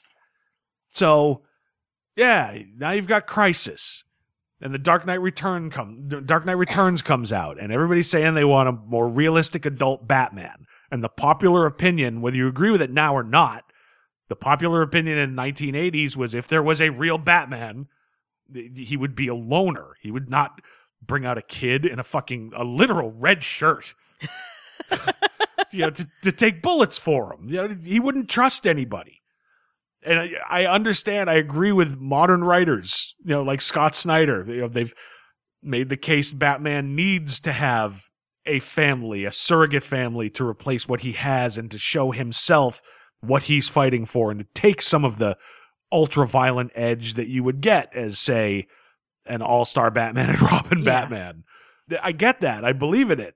You know, I have learned, okay, yep, as I've gotten older, yeah, this is the kind of Batman, and I understand why he would have the Batman family. In 1988, where if you walk down the halls of your high school with a fucking Batman comic, you get him slapped out of your fucking arms. You know, no, we need to have him be realistic and show everybody that there's something really to this character. So yeah, in the late 80s, DC put it up to a vote. We fucking killed Robin. Yep. It's the greatest day of my life.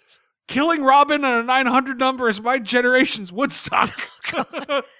I've had to restrain you at DC panels from getting up to the mic and asking Dan DiDio for your money back. Oh my God, when I fucking read Hush and Jason Todd was there, even though it turned out to be Clayface, I'm like, you motherfuckers! I threw the fucking book across the room.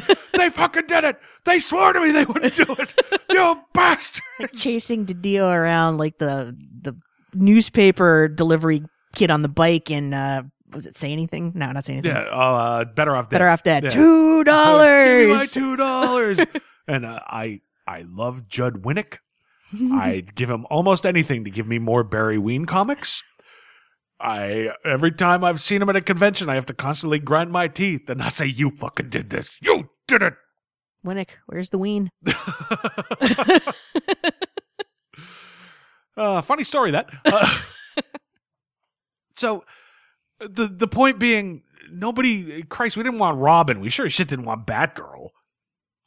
At the time, again, it's there's a historical context to consider with this. Well, yeah, there's a reason there's no Robin in the first Batman movie. Yeah, there's a reason there's no Robin until the shittiest of the Batman movies. Yeah, yeah. And if you think about it, yeah, we killed Robin in '89, and they gave us Tim Drake in 1990, but nobody tried to give us another Batgirl until Cassandra Cain in like 1998, 99. That sounds right. Yeah.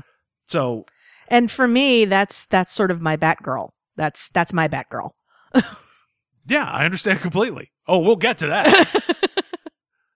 But yeah, given that kind of readership and that kind of fandom for Batman at the time, Batgirl was not coming back. Yeah. She wasn't coming back anytime soon. It wasn't going to happen.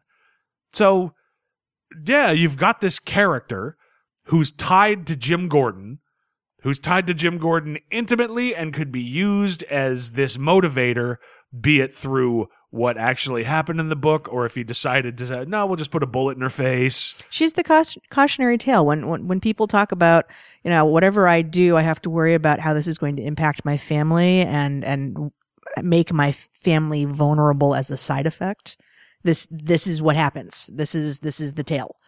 Except it's not, because Joker didn't know she was Batgirl. No, but he did know that she was Gordon's daughter. That's my point. He went after Gordon's daughter because she was Gordon's daughter, because this was going to impact Jim. Okay. All right. I get you. All right. I looked at it from the wrong direction. Okay. Later on, when Snyder takes this in his own direction, he goes after specific members of the Bat family because he knows how they're related to Batman. That's a different thing. Yes, absolutely. And that's the story where you get that kind of thing. And I think that was an excellent story too. But that's also something we have to talk about if this Batgirl 49 is in fact trying to retcon things. But we'll get to that. Oh, we'll get to that. We'll get to that. So yeah, it's the concept of, they just fridged Batgirl. She wasn't Batgirl. She wasn't going to be Batgirl anytime soon. It wasn't going to happen. The other argument is whether it's actually fridging. And she's not dead. I don't think that matters. Yeah. I don't. I am willing to accept fridging as, violence against a female character to motivate a male character. Okay. I'll stipulate to that. Because I think that's probably the most accurate definition that people who use fridging intend it to be. Okay. I am not sure you can really make that case, except for the motivation of that the Joker intends for Gordon to go insane. I'm not sure you can really argue that this was done to motivate Batman. Because Batman was already looking for him anyway. Batman was clearly ready to do almost anything to bring the Joker in right from the beginning. Right when he realizes some dude has replaced him in Arkham, Yeah. he begins basically torturing the guy right in front of Commissioner Gordon.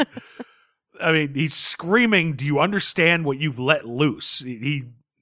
It's not, oh, well, the Joker, he'll get up to some shenanigans and I'm sure he'll come across my red. No, he's public enemy number one. He is beginning the investigation immediately.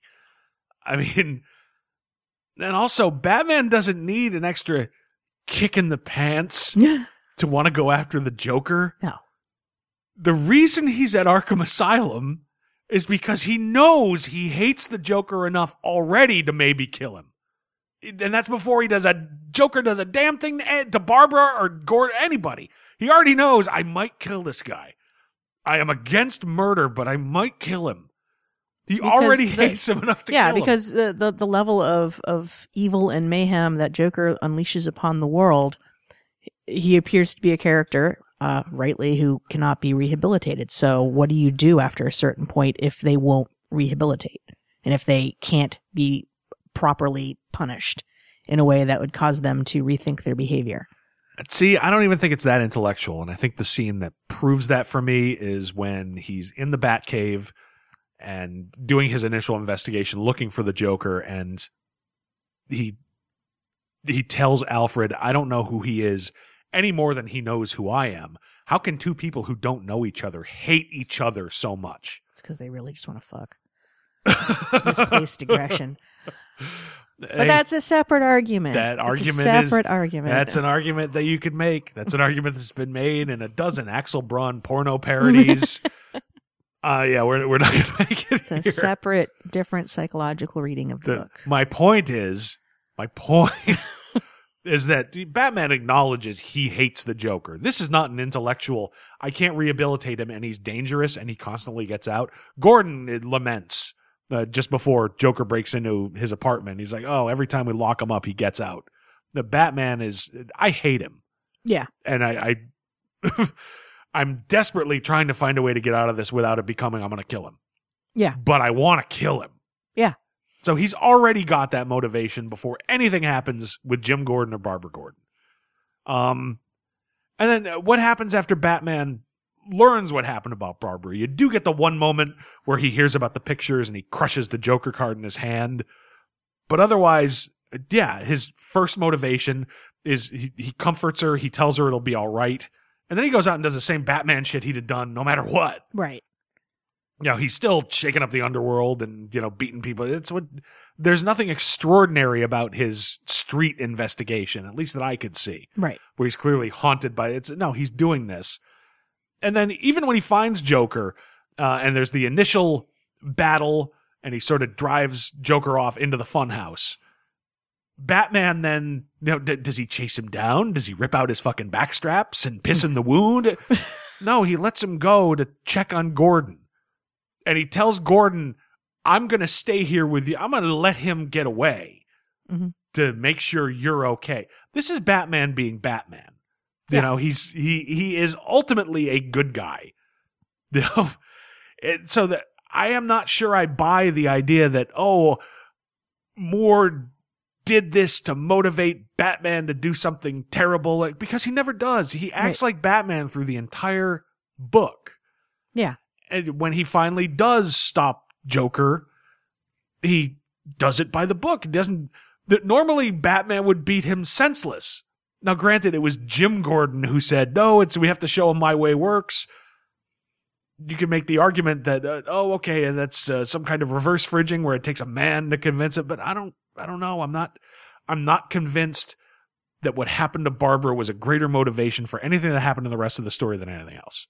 And that would be, and I could be wrong, but if you're going to make an argument that I think is possible to make that it's not really a fridging, I think it's that. Okay. No, I think that's a reasonable interpretation of events. I think it also serves to prove further to Joker that this whole concept of just one bad day, not only did Batman defeat you by not beating you bloody, yeah, it was after a series of events that are arguably horrific and that one should not have to endure. Ever. And it's the kind of thing that would other lesser people would buckle under. Yeah, absolutely. There's a certain power to the sequence of Joker saying, I know you had a bad day. Yeah. Something caused you to dress up like a flying rat. Yeah. But at the same time, there's a lot of power to, I had a bad day, and at least I'm channeling it positively. And by tuning up criminals. Yeah, living in a cave, a literal cave. Yeah, as somebody might say, is dressing up like Dracula to punch the mentally incompetent. But that's not mine. That's the same podcast host. You've guessed who it is. I do have a lot of respect for him. I don't necessarily we believe like their podcast. We just wanted to argue this from our side. Yeah, I think he's too young to understand some of the history. You damn fucking kids. But yeah, I think Batman acted in a way that if he was investigating what happened to Barbara or Joe Blow from Falmouth, he would have acted the same way. Right. So that's the only argument I can make for it's not a fridging. I don't see how... again, Joker's entire plan kind of involves some kind of fridging against Commissioner Gordon. There has to be... If you're going to do a 48-page story... There have to be known characters there. You have to be able to use a certain amount of shorthand. You don't have the real estate to create Sergeant Stadenko. He's a good man on the Gotham Police who we've never met before. And therefore have no emotional investment in. Yes, and his niece Sadie Stadenko. You could do the same story. It's not going to have the same impact. To have the impact, it needs to be known characters. And if it's going to be Jim Gordon, then it has to be someone around Jim Gordon. Are you going to get all hot and bothered if Harvey Bullock takes a bullet in the neck? Maybe he's been around longer, but no, that's not going to drive Gordon insane. He's seen dead cops before. Right.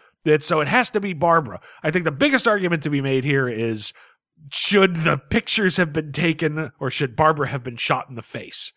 And for good or ill, I think Barbara should have been shot in the fucking face. I think it falls with the whole symmetry of this maybe Joker origin far better with Batman's origin, and I think that's if there's the biggest misstep, it's that. If you're gonna commit the violence on the character, commit. Yeah. And it feels as though they weren't quite ready to commit. Well, and it's the thing is, the reality is Alan Moore does this kind of shit all the time. Right. Kid Miracle Man raped and murdered his way through London, and there was the League of Extraordinary Gentlemen. So Moore was going to do this. Right. And the reality, if you take a step back, what's more fucking shocking, injuring Batgirl or killing her? Ask Jim Starlin, who wrote Death in the Family 2 years later. Yeah, that's a good point. So, when it comes to the, they told me it was okay to cripple the bitch, and Alan Moore remembers what he wants to remember. He believes what he wants to believe. I would love to ask him. Did you ask if you could kill her first? Yeah. No, I think that would be a great question. And he'd get all offended and walk out of the room. But, you could ask him. Yeah. So, that being said. Yes. Given the historical context of Batgirl and her retirement, and therefore now we've got just a Barbara Gordon who is everyday librarian Barbara Gordon. Yep. Given that this is a Joker story, not even really a Batman story, this is a Joker story. Yes, totally. Does this story stand and deserve to remain in continuity? I honestly, when it comes to continuity, like I said, I've been reading comics for 40 years. I have seen hundreds of stories that I loved at the time written out of continuity. I've lived through Crisis. I've lived through the New 52. I've lived now through Secret Wars. I've lived through One More Day. I've lived through Flash Rebirth and Green Lantern Rebirth. Stories that I love have been retconned the fuck away all the time. I'm a big boy. I can handle it. Do I think The Killing Joke is a good enough story to be in Batman continuity? Fucking absolutely. I think it's still a classic. I think given the time it was written and the way it was written, it is big in a way that you can't ignore. Mm-hmm. Yeah, and some people tried to write big stories like that. Jim Starlin's Batman the Cult. Oh, yeah. I got a soft spot for it. Clearly, DC was saying, this is the next big thing because it's got elements of the dark. See, here's the beginning of the Batmobile from Dark Knight Returns. This is important. This matters. It's Batman with a gun. Batman broke it. The story's not a classic. I got a soft spot for it. It doesn't hold up. The Dark Knight Returns holds up. The Killing Joke holds up. Okay. If they ripped it out of continuity tomorrow, would I be upset? Maybe. But it still stands on its own. I think it's a strong enough story to stand on its own. Absolutely. I think that it's strong enough to stand on its own. And I think that whether it was intended or not to be part of continuity, it clearly influenced a lot of story going forward. Eventually we have Oracle. Now, granted, Barbara was in the discard pile and they found something to do with her. Oh, yeah. But they brought her back in such a way that you didn't have a character like that. And we really haven't had one since, who is wheelchair bound, has to rely on her intellect, becomes a major player in the Bat world because she is the conduit through which all information travels. And she brings herself up on her own. There's no magic wand waved. She becomes integral to, Batman, to the Birds of Prey line, her relationship with Dick Grayson. To the Justice League. To the Grant Justice Morrison's League. JLA. Yeah. There's a killer scene where, oh Christ, I can't remember which, Prometheus. Yeah. Yep. Tells her, I have the technology. I can make you walk again. All you have to do is turn your back on the Justice League. She says, no, I won't do it. Right.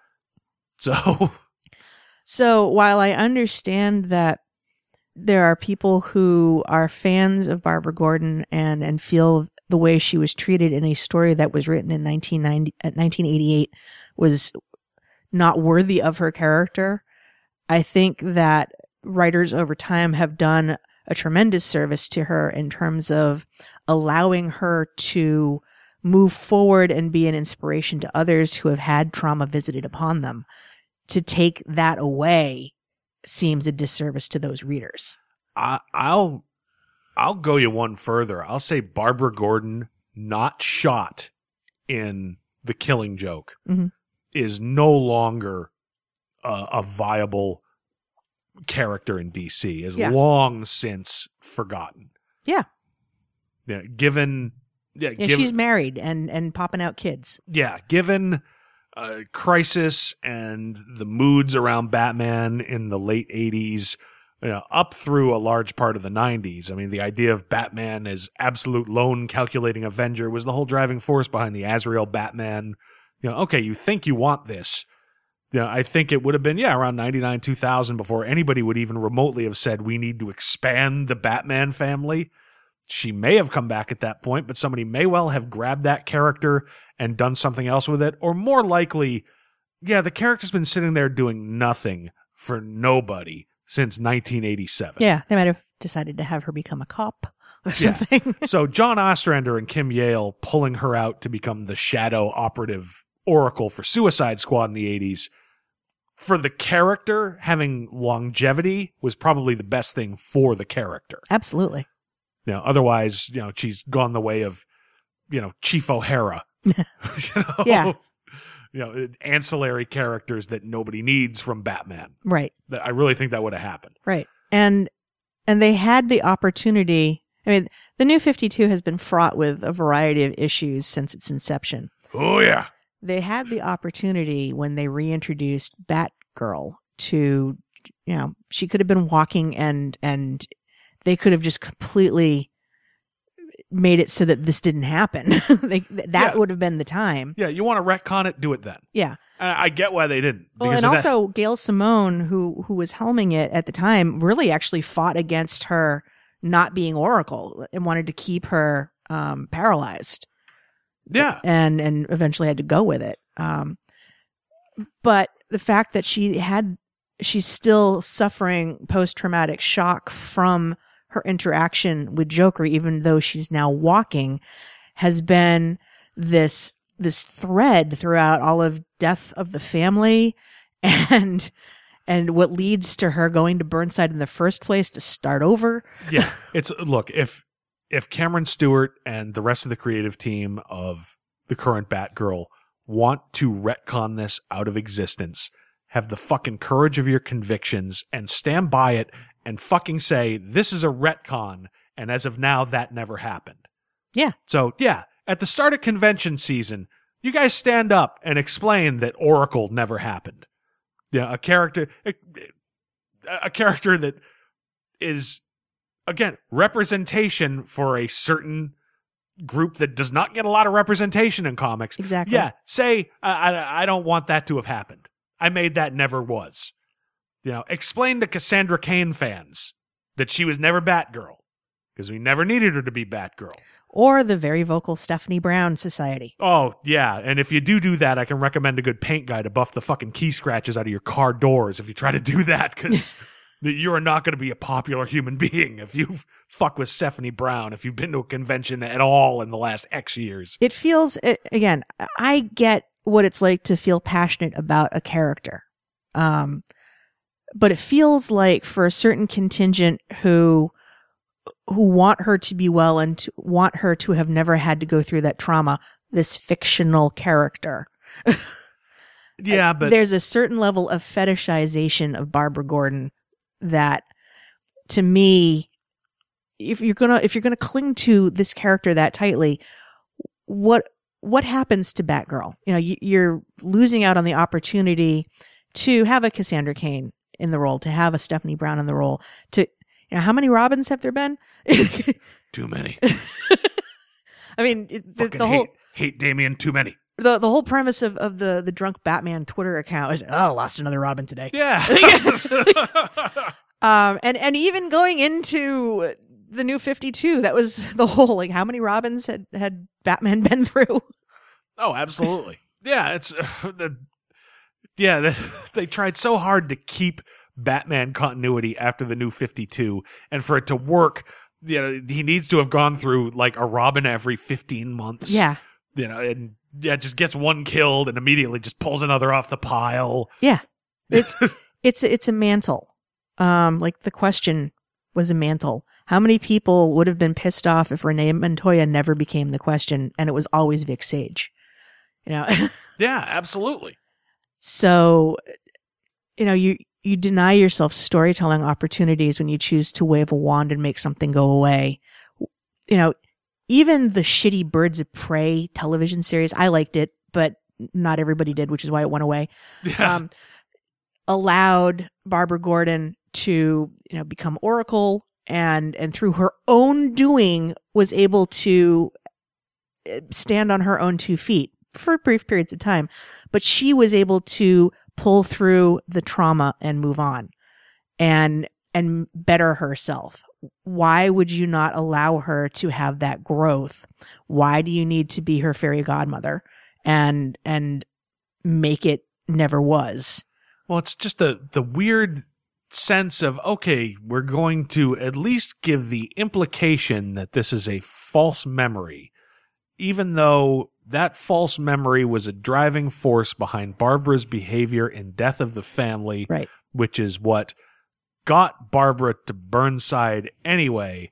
So the entire motivation for this thing that we have created, we're saying was invalid. It's just this weird Ouroboros of suck that just doesn't make any sense to me. And also, for a false memory, it seems to be one that plenty of other people believe was reality in terms of their interactions with her over the course of her book. Yeah, by doing this, you're implying that Death of the Family doesn't really make any sense, and you're implying that a large part of Gail Simone's run on the character after the New 52 was wrong, and you're ripping big chunks out of post-crisis, pre-Flashpoint Batman and JLA and Suicide Squad and Birds of Prey. Look, and if you want to do it, that's okay. I lived through it on one more day. I've lived through it. I've been reading comics my entire life. Stories that I love have been just made to never happen. I can still go read them. Mm-hmm. I'm a big enough adult. This is comics, but comics is business. And sometimes for business, you have to do certain things to keep things going. But if this is what you want to do, then butch up and fucking do it. Don't pretend like, oh, it doesn't matter whether the Killing Joke is in continuity or not. You can't frivolously blow away the Killing Joke because you don't fucking like it. Right. It's got problematic elements. Absolutely it does. But it's a hugely important story in the history of Batman, and yes, in the history of Barbara Gordon. If you want to say this story never happened, realistically, every Joker story that has been written since 1988 is this Joker. Right. This is the turning point. This is the beginning of it. It is hugely important. You know, and if you say it's problematic enough that it should be blown out of continuity, fine, but fucking do it. Don't fucking half-ass it and pussy around. That's just it. It's like and dog whistle to a particular audience that you see. We try. You don't have to pay attention to this anymore. No, do it or don't. And I really don't care which one it is, but make the decision and stand by it. And understand that you're not just sanitizing the one thing. You're fucking up whole threads that go through so many other books and so many other stories and affect so many other characters. Yeah, this is plot, not theme. You don't get to say, oh, this can be... No, it either happened or it didn't. And if you want to say it didn't happen, that's okay. But, yeah, don't... I want to make these readers happy so they can ignore it. No. It's all you're going to do is make them say it's a half measure and you should have blown it away, and you're going to piss the rest of us off. Exactly. So do it or don't. I really don't care which, but this was just infuriating. As that book has been since Gail Simone left. Again, we're not the target audience. But okay, we're not the target audience, but they're not giving any reasons to come back. All they're doing is piling like week on top of week. I may not be the target audience for the current Batgirl, but I'm absolutely the target audience and was the target audience for the Killing Joke. And if you're going to fuck with that, okay. Yeah. But do it right or don't do it. All right. There are things in the story it's hard to defend. Yep. But historically, it is hugely important and deserves better than, oh no, maybe it was a false memory.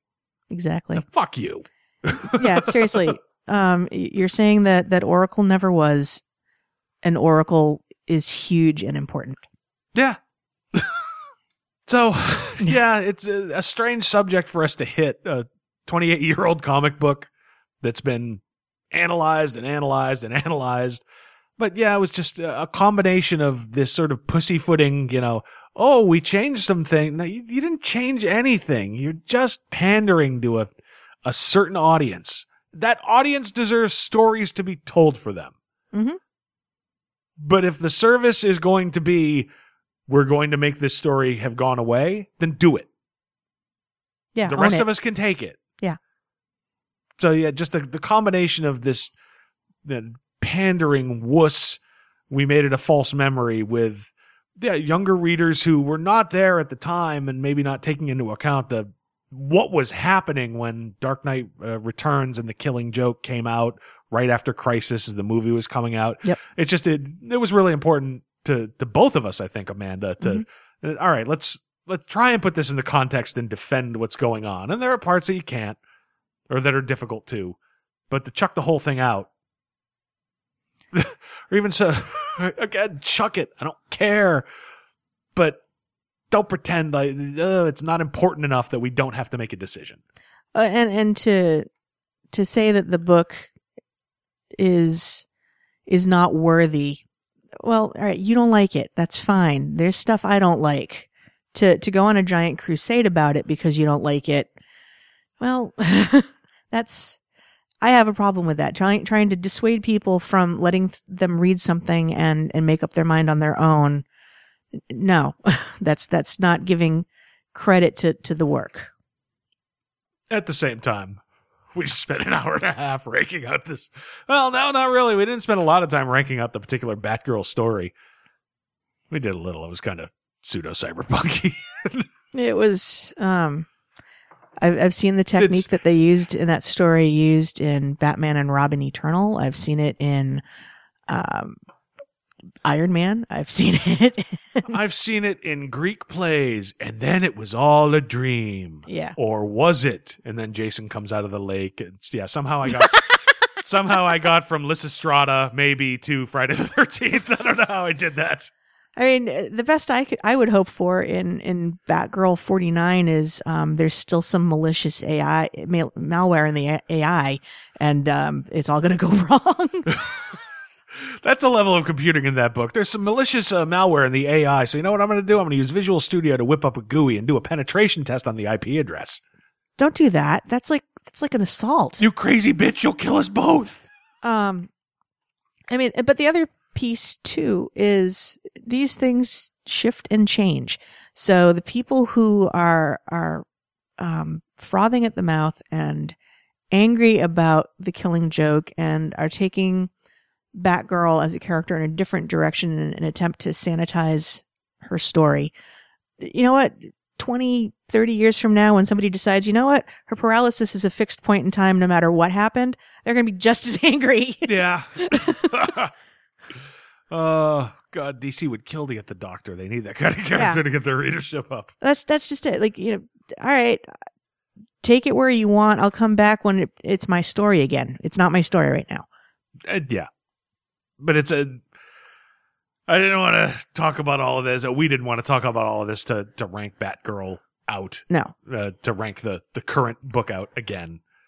Again. So easy, though. We are not the target audience, and that is okay. Yes. It's absolutely fine. But if you're going to fuck with a Killing Joke, have the courage of your convictions and make a goddamn decision. Yeah. And consider some other perspectives than your own reaction to the book in terms of whether or not it's important enough to stay. That's right. But make a decision. Come on, show a little backbone, will ya? All right.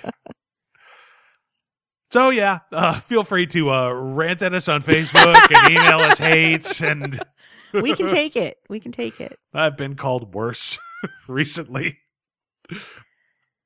All right. You want to talk about a couple of this week's comics Let's now do that that. we've done 28-year-old books and something from last week? Right. All right. Which one do you want to start with? Let's start with Escape from New York. All right. Hold on. Number 15. Let me get my notes in order. Yes, Escape from New York 15, written by Christopher Sabella. Art by Maxim Simic. That's what it looks like. What kind of parents would name their kid that? Anyway, yeah, look, this is a weird book to recommend. This one just struck me as I was reading it this week because it's been on our polls from the beginning. Amanda, you and I are both big John Carpenter fans, Mm-hmm. so this and Big Trouble in Little China we've been getting from there. These are Boom Studios books, right? Yes, this is a Boom Studio. Yes, right from the beginning. Look, we're right in the middle of a story arc in this issue. If you buy it, you're not going to know who all the characters are. You're not going to know why Snake Plissken of Escape from New York is in Cleveland. Well, now he's trying to escape from Cleveland. Who wouldn't? Yeah, well, Who wouldn't? Yeah, that doesn't need a movie. That's just day to day. Yeah, you're not going to know what Snake did to get into this, why he's with the people he's with, why the United States Police Force is after him. But you know what? It doesn't matter because this is just a fun issue. And the way it's put together, it really doesn't. It could stand almost on its own. You're dropped into this moment of Snake's life. He's with these people. They're clearly the people he's with and surrounded with. They're just having a blast, fucking around with the government, stealing shit. Snake's clearly having a blast, just following these people around. Sure, whatever you want to do. Let's blow up some dirty cops and try to escape from the government. Whatever. I got nothing else going on. It's a book full of people who are sick of being kicked around by a corrupt government. There's some things here that kind of speak to me. Okay, go on. No, it taps into, without being like overtly political, just everything that's going on right now. If you're watching American politics right now, so. Really, is President Camacho from Idiocracy in this one? Just saying. Yeah, it's Chicago rally. Just saying. Let's not date this. But But yeah, it's a bunch of people who are tired of being kicked around. They got a bunch of money and a bunch of fucking guns. Yep. It's all right. We're going to shoot everybody who comes near here. We're taking it back. Yeah, it's just big and fun and violent. And yeah, you don't need to know who these people are. As long as you know Snake Plissken kicks ass. Yes. And he's just, all right, I'll work with you people, whatever. That's all you need to know. It's a rare book in a longer arc where it's just, all right, yeah, this one I could give to somebody and you could have a good time with it. Yeah. And you know what? I'm not going to spoil the ending of it. Chris Sabella is doing fucking awesome work with this book.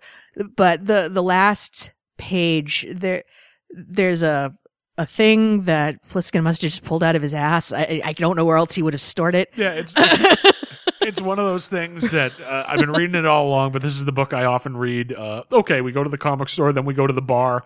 I'm drunk. Escape from New York. Awesome. That's it. So I forget certain things. But yes, the ending of this that made me laugh out loud when I got and then to you're it. like, no, you have to read this now. Like, okay. Yep. It doesn't matter. Assume an earlier burglary put something in Snake's hands. And yeah, it's just a big, fun ending. Yes. It's not perfect. No. And unfortunately, the biggest problems with it are on the part of, what's it, Simic? Yep. What kind of parents would name their kid that? Look, his art is serviceable. It's often really abstract, but you can tell who everybody is and what's going on. The problem is he really, a lot in this issue, loses track of where people and things are. Yeah. On a panel-to-panel basis. There's a page where Snake's in the passenger seat, and Sadie, who's one of the people he's with, is driving, and has the wheel in her hands driving. And in the next panel, she's in the passenger seat and Snake's in the driver's seat. Nobody has their hands on any wheel. Two panels later, based on where the word balloons outside of the truck are, they've switched again. Right. And that's not the only time it happens. There's one page where panel to panel Snake is shooting left-handed, then right-handed, and left-handed again. Well, that's just because he's a badass. I'm willing to accept that for those, but it's one of those things. It happens enough. It's not the end of the world, but it's distracting and it's confusing. Yeah. Yeah. That said, yeah, sort of I don't want to say scribbly, but sort of abstract art. It kind of works with Snake. Just sort of, yep, it's an environment. Yeah. And things are. I thought it worked pretty well, but yeah, the artist really needs to pay more attention to the details, because as these things switch around, it's like, wait, what? And if I have to stop in the middle of a book and go, wait, what? Particularly a book as fast-paced and just driven as this one is, you want to watch that. Right. Yeah, it's certainly not enough for me to say, oh, no, it's not terrible, but there's distractions there that a book this fast-paced does not need. Right. But, yeah, I mean, look, this book has always sort of been the movie, but blown up to 11 with whatever weird satiric stuff Sabella wants to put in. Yeah. Just sort of extrapolating, well, if New York is like this, then Florida must be like this. And oh, Jesus, Texas. Now it's Cleveland. And yeah, we always knew that Cleveland was pretty far gone. I mean, there's a Hellmouth, if you were to believe Buffy, under Cleveland. Is there? Yes. Which Slayer came from that Hellmouth? That was the alternate universe Buffy. That's the one where Willow and Xander are vampires. Oh, fuck me. I didn't realize Cleveland was a part of that story. Yeah. I'm distracted by the bodice on Willow in that one. But yeah, this book is just that same kind of thing. All right, what would the world be like outside of New York with this? Just cranked all the way up. It's a lot of fun. And it's one where, all right, if you just want to get the tone of what Sabella's trying to do, there's enough here you don't need to know what came before. Yeah. You can jump right into it and have fun with this particular issue. Not every issue of this book is like that. This one is. So if you're by your local comic store and looking for something to read at lunchtime that's just fast and fun, get this. Escape from New York 15. Really good one. Another really good one. Doctor Strange. Number 6. Jason Aaron. Yep. Art Chris Bachalo. Yeah, art by Chris Bachalo. Yes. Now, they've been on this from the beginning, but I really enjoy the way they work together. Yeah, I don't think we've done. I went back and looked. I don't think we've done a review of any of the Doctor Strange books. We've talked about it. Yeah. But the first issue dropped right in the middle of the move to the all new, all different Crisis on Infinite Midlife's home office. So I doubt we would have had a chance to talk about it that week. Yeah. I mean, I know we talked about it when it was announced because I remember talking about I was looking forward to it because not only am I a big fan of Jason Aaron's writing, I mean, if you look at some of the shit that he's written, you go from Scalped to Wolverine to Thor. I think he's made it pretty clear. The Southern Bastards. Southern Bastards. He can write any genre of comics pretty much. And I fell in love with Chris Bacalo's art first on Shade the Changing Man. So, and that was a book about, you know, it wasn't magic, it was madness, but just weird shit happening all around. And so, yeah, a book about magic where he could do that kind of thing. It's like, oh, he's getting back to the shit I loved him on to begin with. Right. And the creators are the only reason I started putting this book on my polls. Yeah, because you're not a magic guy. No, I'm not. And I've never been a big fan of Doctor Strange. Yeah, I love old Steve Ditko art.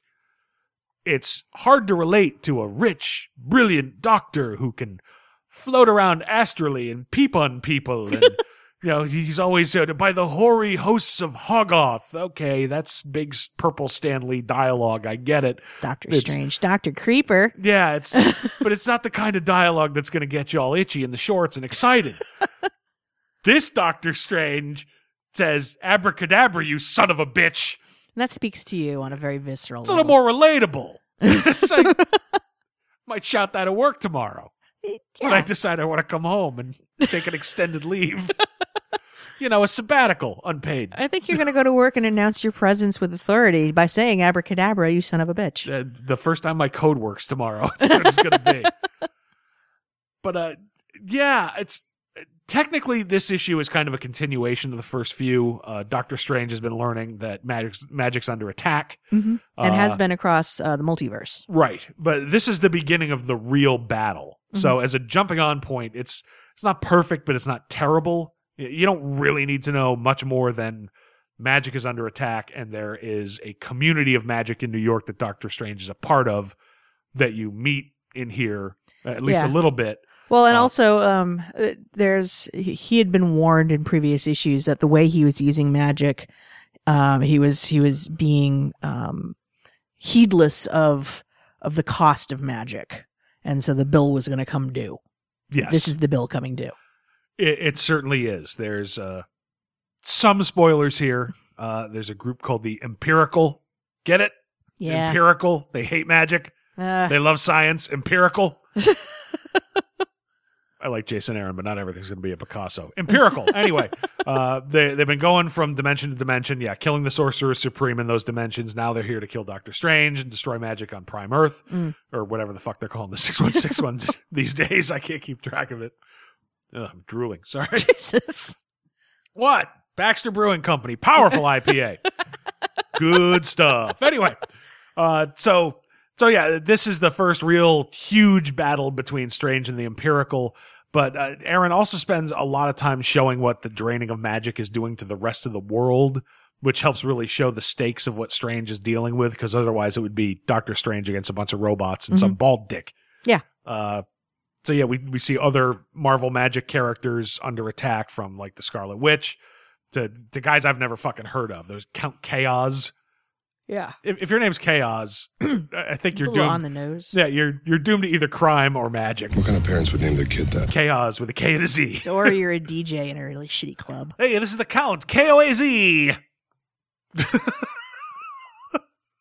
I was thinking more like a nightclub, but all right. An old radio guy. What can I tell you?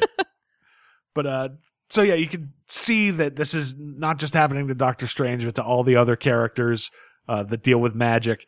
You can also see the effect it's having just in general on magic. He makes a point to show magical items and areas, and he's got some really interesting verbal and visual imagery on that. One of them, I'll do a quote: the last of the fairy guardians of the Amazon just slit her own throat. All right, I get this is probably not good. Every devil in hell suddenly knows fear. That's not bad. The best one is in sort of after the climax of the main story. There's a vignette showing other magic users you've never heard of necessarily in the Marvel universe being affected by magic disappearing. And the best one, oh, it's a kid in England with glasses. And a bandage on his forehead, getting shoved in a closet to guarantee he never becomes Harry Potter. I say with a very particular wand. Yes. So it's like, all right. There's one positive on it. He's just crying. He's just crying. Part of me thinks part of my, if I'm going to say I'm a geek, I have to read Harry Potter. Okay. I've never had an interest in it. I saw the one movie. I don't even remember. That was Prisoner of Azkaban. That was all right. There was Harry Potter and Hans Gruber and not Gandalf. And something about seducing. Do you want me to collect it? Yeah, it was weird. I didn't get it. It's okay. I came in the middle. No, actually, no. Wait, the one we saw was the Half-Blood Prince. That's the one that we saw in the theater. Okay. Yeah.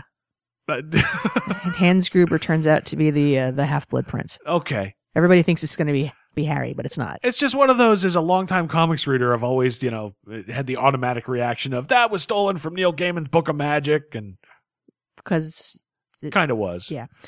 So that's a different story. That's a different episode. Yeah.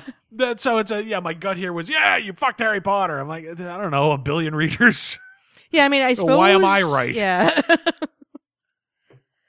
But that's a whole different thing. I'm certainly not going to read it today. Yeah. But you read fast, you'll get through it. Yeah, but look, when it comes to this book, it's the characterization that Aaron has given Doctor Strange in this that keeps me really coming back, because he's almost the antithesis of how he's been presented throughout history.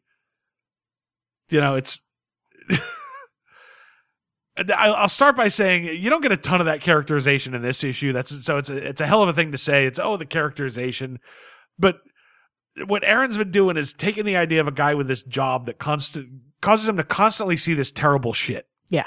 Just horrible stuff. And it gives him like the arrogance and confidence of a top shelf surgeon. Right. But also like the gallows humor of a homicide cop. Yeah. So it makes Doctor Strange far more fun and relatable, at least for me. Yeah. Or the gallows humor of an ER surgeon. Yeah. It's, compare the old days of Doctor Strange. Wong, I must have my potions in complete silence. And in this, you get, you want me to beg? I'm begging you to stop being a fool before I rip out your fucking soul. All right, one of those I'm going to get behind. Yeah. Yeah. So, he's got such a sense of humor. And even in this book, in the middle of this horrible battle, it's having the Sanctum I can read it. Sanctum Sanctorum. Yes, thank you. Doctor Strange's house on Bleecker Street. Yes. Attack the Empirical. And then the robots shout, "Beware the shrubbery." And that's just fucking funny. I don't care it's who like you Monty are. Python. A shrubbery! Yeah, but it's in the middle of this horrible battle for the future of magic. Beware the shrubbery. But the action in this, it's well written enough and show don't tell enough that you can tell how desperate Doctor Strange is becoming. Yeah. I mean, he goes from like magic bolts to like throwing cars at this guy to literally exploiting the despair of suicidal people. Yeah. Until finally he just, creates this force thing around him and just punches and punches, until finally there's nothing left. So just the escalation of desperation is obvious in the action. Mm-hmm. And, Bacalo's art is exactly what I want in this kind of thing. I mean, from Back to Shade, depicting this kind of impossible shit is what I've always liked from him. And that weird out of focus force thing that Strange puts around him when he does the abracadabra, you son of a bitch. Right. It's done in such a way that it's force, but it's not clear and it's sort of out of focus, so I can't really see what it is, and it really works for. No, it's just a thing. It's not, I can identify what this is. It's force, it's power. So it really works. And that one panel that is really, it's really a full page spread where it starts off with a panel of Strange reaching to the earth to pull power out of it. Mm-hmm. And you follow the force that he's pulling out down to the sewers and then the buried water mains and then just the darkness of the earth. I would buy that page in a minute. Oh, it's a great page.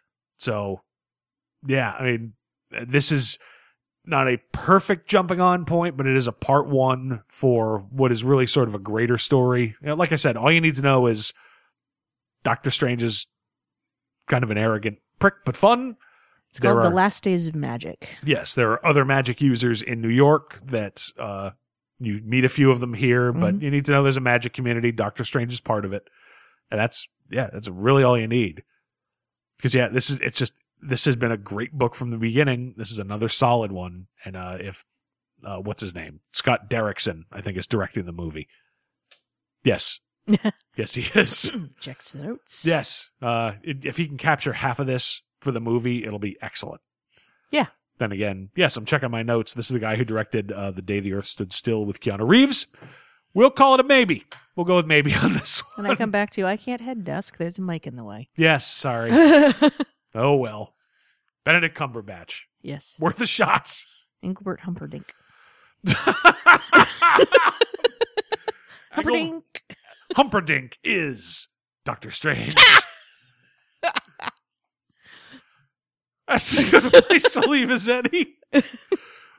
Is that it? We got anything else? I think that's it. All right. Let's see how we doing on time. We are at 2 hours. Okay. Yeah. Yes. Let's wrap it up. Let's tell everybody how to find us so that they can yell at us about our opinion about The Killing Joke. Yes. Or laud us. Yeah. Well, I'll take some lauding. Here's a place where I would encourage you to contact us and let us know what you think. Yeah, it'd be interesting. We did have when we announced we were going to do this on Facebook, we had one listener send in an entire essay. Yeah. Defending Killing Joke, which actually I think I'm going to publish on the website sometime this week. Okay. It's been a hell of a week, so it's been hard for me to get to it, to put it all together. But yeah, I'll try to do that sometime this week. So that's how strongly people feel about this. Just sort of an idle Facebook post I put up drunk and say, yeah, we're thinking about talking about this. And yeah, it got a bunch of likes on it. And yeah, people emailing and emailing essays. Yeah. All right. People feel strongly. So do we. We'll talk about it. Yeah. And you can yell at us. You can always find us at our home website, crisisoninfinitemidlives.com.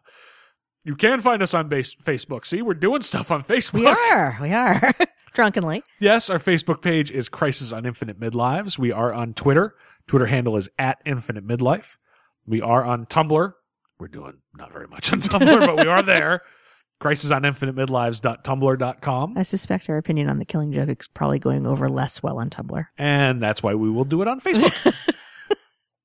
We are on iTunes. If that is your preferred way of finding podcast media, do us a favor and shoot us a review. Give us a rating. It does help new people find the show. We are on Stitcher. Yep. We are on TuneIn Radio. We're proud members of the Comics Podcast Network. And you can always email us. Nice stuff is better, but we'll take hate mail. crisisoninfinitemidlives@gmail.com. If you send dick pics, we'll make fun of you. We'll send it back. We'll rank it. And we'll Photoshop it. It's not a tumor. No, that's a tumor. Yeah.